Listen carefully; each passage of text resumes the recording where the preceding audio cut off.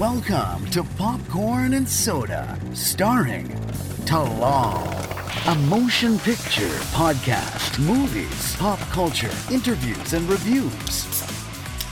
Popcorn and Soda is brought to you by BuyTalal.com. Visit @BuyTalal and @Popcorn and Soda Podcast on Instagram. Download and stream on Spotify, Apple Podcasts, and on all your podcast listening platforms. Please enjoy the show.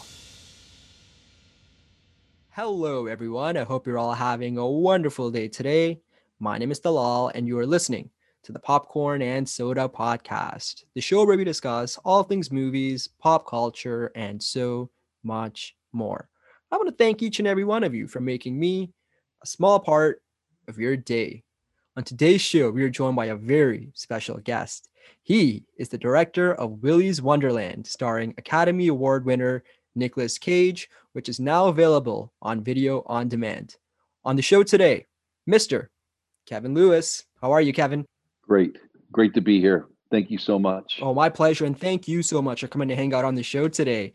Before we really deep dive into Willy's Wonderland, I really want the audience to get to know Kevin Lewis, the man. I'm so fascinated by your story. Where did this all begin? What were some of your early influences and what made you want to be a filmmaker? Wow. I wanted to be a movie maker since I was a little kid. I mean, of course, like everybody, I love Star Wars. Star Wars, I felt was like made by the gods. You know, it was just there, right? But what was interesting for me was Raiders of the Lost Ark was the movie where I started realizing what a director did.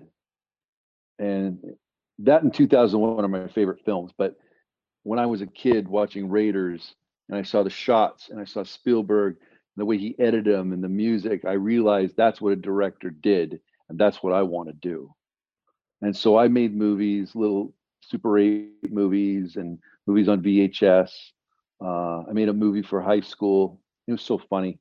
The movie called Run. I made it for my high school. And I'll never forget, it was the last shot. And I needed all the kids to run out this way. And everybody would go to Burger King. Sometimes they ditch class, they go to Burger King. And Mr. Mason, I remember he was our teacher, and he was like, "Okay, you kids, Burger King's on me."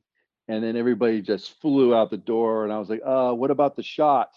And I was like, "Oh, I'll get the shot when they fly out the door," you know? So I love movies. I made a movie called The Real World on VHS. For college, I got a scholarship to USC Film School. I went to USC Film School, and I interned for John McTiernan and Rennie Harlan. I just love making movies. You know, I made my first movie right out of college. I remember going to my finals in college and even classes there, and I was writing my first script. You know, and I made the movie called The Method. And I shot it at USC, where I went to film school. And Sean Patrick Flannery was great, and he read my script and wanted to do it. And I really credit Sean for helping me. He put money in my movie, and he was the first guy to say, "Yeah, I want to do this." We had Ryan Phillippe at one point.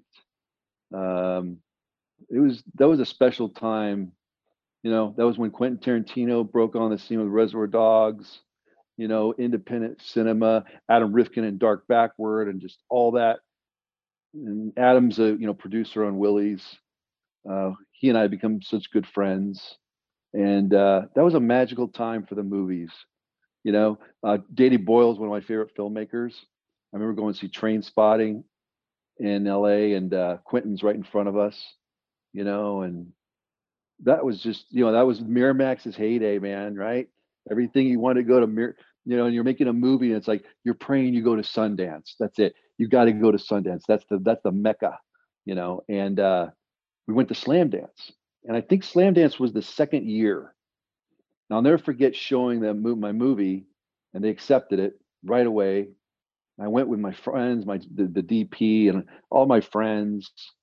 and we were making homemade posters and posting it all around. The DIY nature of it, yeah. Totally, you know. And I'll never forget. That was the year Steven Soderbergh had Day Trippers, and I don't think Sundance took Day Trippers, and I believe he was ticked off about that. So it went to Slam Dance. So I'll never forget. We show the method, my movie, and everybody's digging in and stuff. And then here comes Soderbergh, walks in, and Day Trippers, and Liev Schreiber and Parker Posey. And I was like, okay, we're cooked. It's over. But no, it was a great movie. And Peter Green had a movie there at Slam Dance, and I remember going to a party and Julianne Moore was there, and that was a magical time for independent cinema. It was magical, especially as someone who grew up in the 90s. I revisited these movies while I was in my teens, and movies like you just mentioned, Reservoir Dogs, Clerks. Clerks, It was yep. a golden age of so much just people coming out of these amazing film schools. And even if you didn't go to film school, there was so much ambition and so much people just wanting to find a way to put their content out there. What's the one biggest thing that you take away from your time at USC? I made some really good friends. SC was a great place to meet people and connections. What was really cool was my graduation. Spielberg and Lucas spoke. So they spoke to the whole school because they got honorary degrees. So they spoke to the whole school there, but then they stayed and they went to the film school. And not only did they speak, they handed us our diplomas. And so I remember going up there, and of course, George Lucas is like, oh my gosh, and then Steven Spielberg. And I said, you're the reason I'm here. And he said, knock 'em dead, kid. And that was just cool. Oh yeah, I bet those things that stick with you, right? Yeah, and then right after that, I was interning on for Linda Obst actually. For She was doing Fisher King, great movie, and she was doing the Barbara Streisand film. Anyways, I was on the Sony lot, and they were shooting Hook, and I mean, it's funny, I did my student films and things like that. Never did a bigger film. This was even before the method, and I go on the set, and immediately I get clocked. They know who they like. I don't belong, right? I'm seeing the pirate ship and going, oh my god, right? And I thought, there's thousands of people there. They're not going to know. It's like the first AD or whoever. Bam, they knew. But Spielberg came in, and I said, "Oh, Mr. Spielberg, I just was so, and he was so gentle and so nice. And he said, we're keeping it kind of private now. It was basically saying, get lost, kid, right? But he wasn't a jerk. He just said, we're just keeping it kind of private right now, and I respected it, and just amazing how he dealt with that, telling me little, basically a nobody, then I'm just like looking, and he was just so nice and respectful. That's the kind of guy he is, and like I said, he and George, stayed and gave us diplomas. Most people wouldn't have done that, and they're amazing people and amazing filmmakers. And so anyways, so yeah, so that was a magical time looking back at all that stuff, going to the biggest thing with my friends, go to the movies on a Friday at noon, be the first ones there, or go to Westwood. I was at USC, but we go to Westwood and see the movies, at 7 or midnight, and that was just great. Good times. Now, if I had told film school Kevin that one day he's going to get to work on a movie with one of the best actors of all time, Nicolas Cage, what would he say? Well, you'd have to tell film school Kevin a lot of things. You'd have to say it's going to be a hard road. You're going to make a lot of movies. You're going to work on movies that, you give everything to that don't get made, but guess what? You will work with an Oscar winner. You will work with the fabulous Nick Cage. And I'd say, all right, that's cool. I mean, I remember Nick, Vampire's Kiss, Valley Girl, Rumblefish, man, old school Nick Cage. Nick's a genre to himself, right? I mean, if we had a blockbuster, it'd be the Nick Cage, and you just put them all there, and it's like, he's amazing. Just a great actor, great partner, and a great human being. What else can you really ask for, right? So let's dive right into Willy's Wonderland. Let's do it. For everyone listening, the synopsis is as follows. When his car breaks down, a quiet loner agrees to clean an abandoned family fun center in exchange for repairs. He soon finds himself waging war against possessed animatronic mascots while trapped inside Willy's Wonderland. Doesn't get better than that, man. Come on. Yeah. It really doesn't. One thing that I love so much about this movie is it's a popcorn movie. It's one of those great movies where you can just sit back, enjoy it. You don't have to worry about any extreme Tenet-like plot devices or anything. Just enjoy it for what it is. It's a cocktail of different genres blended together, whether it's your 80s slasher or your modern horror, comedy. It's got influences from Five Nights at Freddy, Chuck E. Cheese, and then, of course, Nicolas Cage himself. What attracted you to this project? Everything you said. I mean, you read the script. Gio wrote a great script, and it is hit me. Vintage, you know. I'm a collector. I love comics. I love Star Wars figures, man. I got, I still collect. I got the Hot Toys. I got the Hot Toys, baby. You know it. I got the Hot Toys. I got Sideshow. I got the premium format statues. My wife thinks I'm nuts. I'll never forget one time I got 4 kids, and oldest son, I remember when he was born, and I was going through a postpartum depression, and I would get a Lord of the Rings PF of one of the Uruk-hai holding a dismembered head, and a sword, and I replaced it with a lamp, and it took her a couple of days, and she finally caught on. I was like, that's got to go. So, but anyway, so yeah, I dig all that stuff, and I saw that in Willy's. I saw the collectibles. I saw just vintage. I saw 80s horror. I saw fun. I saw Evil Dead. Evil Dead is one of my favorite movies. Sam Raimi, my favorite director. I love Darren Aronofsky too. And I love Danny Boyle. All these great guys. They're just amazing. But I saw it all in that script. What's interesting about that is Jess, who plays Siren Sarah, she was in an acting class with Gio Parsons. And she's the one that discovered the script. And she brought it to her husband, Jeremy Daniel Davis. And he's the one that brought it to me. Isn't that cool? So it's funny how it all circled there, yeah? Yeah. And Jeremy was in a film I made, and I know probably I should destroy, annihilate it on my IMDb resume, but I don't have the power to do that. But it was Malibu Spring Break, and I wrote that script in 2 days, and of course it feels like it when you read the script, and I shot it in 9, but I was shot on 35 millimeter, and it was a TNA movie, and again that was the 80s, right, with My Tutor and all that, and so I did that little movie, but I met Jeremy there. He was an actor, and we were going to work on a scene, and I promised him that we would do this scene, and I was running behind and everything. Like I shot in 9 days, and I made good to my word that we were going to improv. We were going to do a scene. We did it, and anyways, flash forward. He tells the story a lot better than I do, actually. But flash forward, and he remembered that, man.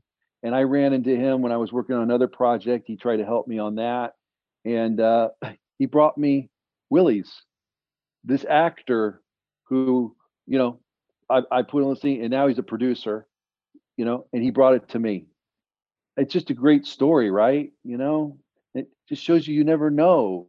If I didn't do Malibu, or whatever, and I had fun doing that. I think anytime you get behind a camera and work, you strengthen those muscles, right? And anyway, so he brought the script to me, and I loved it.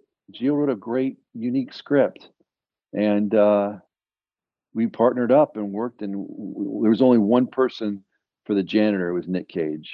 Absolutely. And it's so funny because you took the words right out of my mouth. Nicolas Cage has become like a genre of himself. Like, as you mentioned, his extensive filmography, there's like, Nicolas Cage action, Nicolas Cage drama, romance. To me, I would classify this as like Nicolas Cage unleashed. The way he is in Yeah. this movie, it's just Nicolas Cage at its finest. And what I love the most about the character of the janitor is he's very three-dimensional. It's not your just standard quiet, mute, psycho killer kind of guy. There's a lot of layers to this character, and you can see Nicolas Cage's footprints all over it, whether it's his body language, his facial expressions.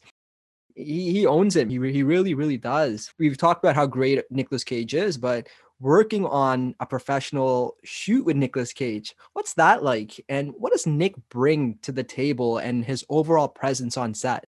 Oh man, I mean, I got spoiled. He was the best. We didn't have one creative disagreement. We saw the movie eye to eye. He of course, he brought so much, and again, great partner, great, amazing actor, and a great human being. And that's Nicolas Cage. It was so cool. The last day of his shoot, when we did the big Willie scene and stuff during lunch, he signed all posters, autographs, everything for the cast and crew during lunch. And he took his time and he signed everyone. The kind of guy Nick is. He's just, I got spoiled. Like I said, you hear these horror stories working these diva actors. They're out there. I've had my share. Everybody has. Not Nick, and he is the right that he could. Right? I mean, he's done so much. You know what? But that's not him. It's not him. Another thing. What's really cool? That night he left. We finished wrapping the final fight of Willie. That was the last thing he did. And I remember him leaving, and he said he's a producer on this movie. Him and his manager, Mike Nylon, and Mike's great. I mean, he just did a fantastic job. Those guys are solid, both him and Nick and Mike. And he left, but before he left, he said, "Good luck with your movie." Now he's a producer on this movie. It's his movie, right? He knows that he's going off to his other adventures. It's like Ghost Rider, man, in the night. He was just going to go. On his bike and just go off. Yeah. And he knew it was our movie, like it was the producers of my movie. And he knew, like, good luck with your movie. He wasn't some control freak. I want to, hey, show me the dailies. I need to, no. I mean, there's trust. He had trust. That's the number one you can have with an actor. It's trust and faith. You have to have faith. You have to have faith with the producers. You have to have faith with your actors and with your crew that you guys are going on the right course. And as a director, the idea is to convey the vision and then have these people help you carry out. I can't carry out a singular vision. Movie making is a team sport. It's a team sport. I'm not, if I don't have my DP as my right arm and, my production designer, Dave Newbert, my DP, amazing. Molly Coffey, my left arm production designer, Jeremy, the producer, holding up the fort. Like, if I don't have these people, I can't make this movie. So it's a team sport, and we all made this movie together. And it's really kind of cool too. Like, when you make a film, you become so close to a crew. It's like your second family. And I met so many wonderful people, Joe, art department on this set deck, and Justin, and just wonderful people that I consider really close friends. And I just cannot wait to get back to make another movie with. I can go on and on, but the point is that it takes a lot. It takes a lot of people, to make a film. And we had a great crew, and they were so excited about the movie. Everybody was just pumped. And you read some of these critic reviews of it, and it's like you have to have an arrow in your head to like this kind of film. It's like, I got it. Tell me, okay, pal, I got 10 arrows in my head because I like these kind of movies. and I want to make these kind of movies. And I don't care. I think now with COVID and that's going to go on for a while, we know, and the political landscape, and it's like we need this, man. This is punch pop. This is, seeing these reviews and just seeing how people are digging this. And I watched it 4 times, and that just makes me so happy, and it gives me so much energy and positivity to carry on, because brother, movie making is hard, and sometimes it's so hard, with the nose or the this or the that. It's like trudging up a mountain. And Jeremy Daniel Davis, the producer, he worked on this movie every day for over 2 years. We would have conversations, and I'd call him. I'd be like, "What can I do? What can I do?" And there's times I couldn't do anything, and there's times I could. I did some art, got some artwork done, it's conceptual artwork, some key frames, look of the movie, stuff like that. Now we're in this age where it's, I remember back in the day when I made my first movie, The Method, like I made a trailer for it. And, even at that time, and then you had AFM, and you could make, a poster, and then you get the money for your movie. A poster with Seagal. It's like, oh, you're funded, right? But then, of course, people take advantage of that and go buy a home in Hawaii or something, and so that model went down, right? And so, but what we're in now, it's like people really have to see your vision, and you have to do something. So what's kind of interesting is we did like a trailer for AFM for Willie's, cut different scenes. It was kind of hard too, because there's not a lot of animatronic movies out there, so, but I thought we did a pretty good job, and it actually went over pretty well. But now you just have to, like, it's not just the script or the pitch. It's like you've got to go the extra mile and show something, so, but we have technology now that we can do that, which is great. Some of the things you're saying there is just, I agree with 100%, especially as a viewer watching a movie. It's easy for a critic to say, oh, this movie is comedy / thriller, trying to be something. It's very easy, but it's the beauty of art is it's subjective. What you may not like, I may love. And movies like this, I love when you can sit back and relax and just enjoy it for what it is. And I think that's sometimes where, for so many movies, where the difference between what critics are saying versus what the audience are saying is it's radically different, because not everything has to be viewed in a certain lens, that this is Lord of the Rings and you have to view it as this kind of production or anything. What I love about this movie is, again, what you mentioned, that animatronic killers in this movie. I'm really curious, when you're shooting on set, do you have to treat them as human characters, or is it like you have to give them personality? Is it difficult shooting that, where it's a combination of practical and CG? So, well, Ken Hall created the creatures. He did a fantastic job. And we had, they were, okay, so we had one suit for each. So when the suit was damaged, it's over, lights out, can't go back. And so we had 7 creature suits, and Ozzy was a puppet. Okay, so we have 8 creatures, Ozzy the puppet, 7. And I knew that, we, like I said, we had one suit, we had stunt men and women in the suits. And a shout out to them, because they did an amazing job. And each one had a personality already, because you could just see the design of them. And it was fun in post, putting the voices. What's really cool is Emwa, who did the soundtrack. He's the voice of Willie. Oh, wow. No way. Yeah. And what's amazing is, in the script, Willie didn't have a voice. He said a couple things, but he didn't really talk. And Emwa gave him a voice, and he would sing the songs. And it was just like, oh my God, this is Willie. And that's really cool when you find things like that. That was in post. But what's cool about Emwa is that he made that birthday song before we shot the movie. So I had it on set. so I could play it. And I knew we had a hit with that because the crew couldn't get it out of their heads. And it was great because it set the tone. Um, he put it on a Chuck E. Cheese old commercial, and it was really cool. The first day I met Nick, I was doing wardrobe, and I showed it to him, and he loved it.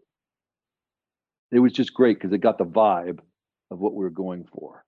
So he was a big contributor to that in terms of bringing them to life because he was the voice of Willie. Like I said, the guys did great. I mean, all of them, they did wonderful.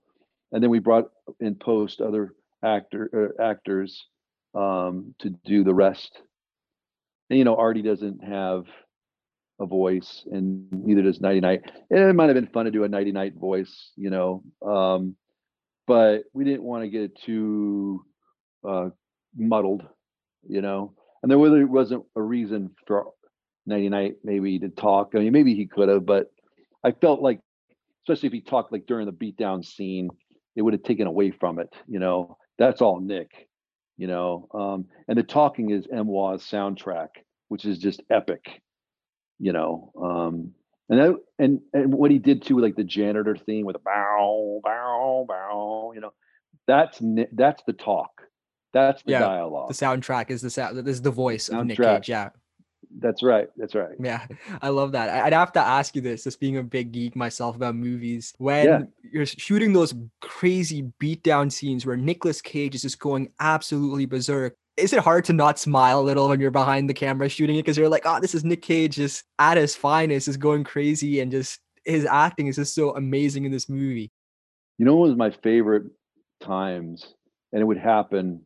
I don't know if I was just attuned to it or what, but every time we're going to do a beatdown scene, it was like, okay, bring Nick to set. And he would be either maybe just outside looking at the monitor or whatever. He's not one of these actors that hangs out in his trailer and you call him. I mean, the guy is so amazing that we're got second team in and we're, doing figuring out the focal length of the lens to the punch pop, and we've got his, his double in, and he's there. And he comes in and he's holding the can. He's not like, oh, just call me when you're ready to shoot. I mean, he's holding the can, and he does it in one take. That was another thing I loved about him. He said, I said, well, Nick, I only can do, 2 to 3 takes. I don't have a lot of time. He goes, well, Kevin, I like to do it in one. I was like, wow, that's badass. That's Nick Cage. So going back to what you're saying, one of my favorite when I was attuned to was I would hear his boots clomp, clomp, clomp, clomp to set. And I knew it was on. He was ready to go. And I'll tell you, that was one of my favorite moments. And I was like, God, I would love to make another action movie with Nick Cage. It just gave me that adrenaline and those boots. And brother, he was ready to go, so that was really cool. So in shooting it, my DP and I, Dave Newbert, we called it the Rage Cage, but people like calling it Cage Rage. Fine, it should be called Cage Rage. Just aggression, just crazy, just. And what we did, we shot handheld at like 18 frames per second. We'd shake the camera. And then we would have like people take flashlights into the lens, and it would just give us this otherworldly, beat down look. I love Requiem for a Dream. I know it's a hard movie to watch. Brilliant. There's that scene with I think Marlon Wayans, and he's in a jail cell. And it's when all hell's going breaking loose, and it's going shaking. And the point where the celluloids, it looks like it's going off the sprocket. And I'm sure maybe that was a digital effect, but that's what I wanted for these fight scenes. I also wanted, I called it the Popeye moment. And the idea of, I would love to have had the punch pop goes down and like you go into the janitor's like body and you see it course through his veins and his muscles. And then you go out and you see his muscles bulge and he's just ready for the beat down, right? But then they go, I got 20 days. So I'm like, okay, well, that's out. That's a CG, and that's just not going to happen. But um, that's the kind of vibe I wanted.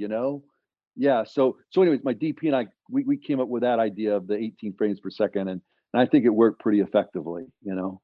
Lastly, on the topic of this movie, what's the one thing you want audiences to take away? Fun. I want them to have a good time. I mean, we could talk about what the janitor represents and what Liv represents and this deal. I mean, and we can write an essay about that someday. But to me, I want, especially now. I mean, I had COVID. I beat it. I was in the hospital for 2 weeks.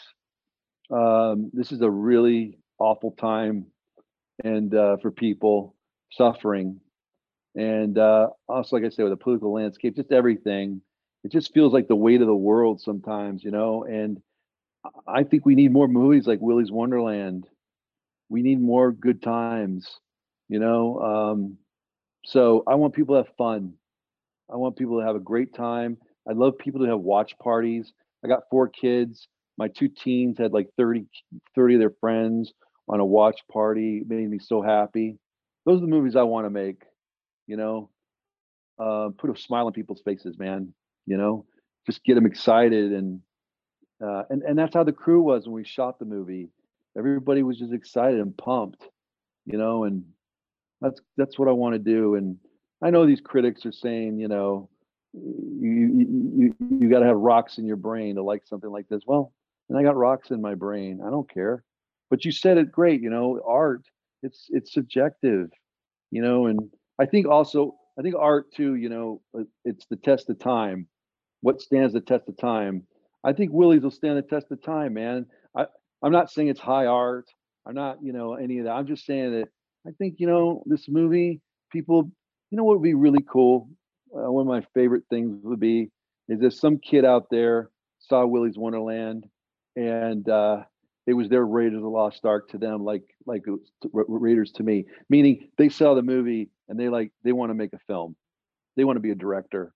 They want to write. They want to get in the arts. That inspired them.